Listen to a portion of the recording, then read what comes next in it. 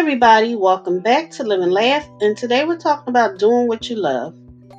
If at first you don't fall in love with the process necessary to make your dream come true, don't despair. As long as you don't hate it, everything is fine. The process comes along with consistent improvements.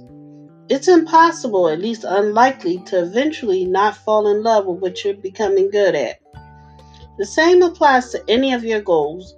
Get started. Make sure that you feel at least neutral about it and be patient because once you start getting better at it, the process will become addictive and you won't want to stop.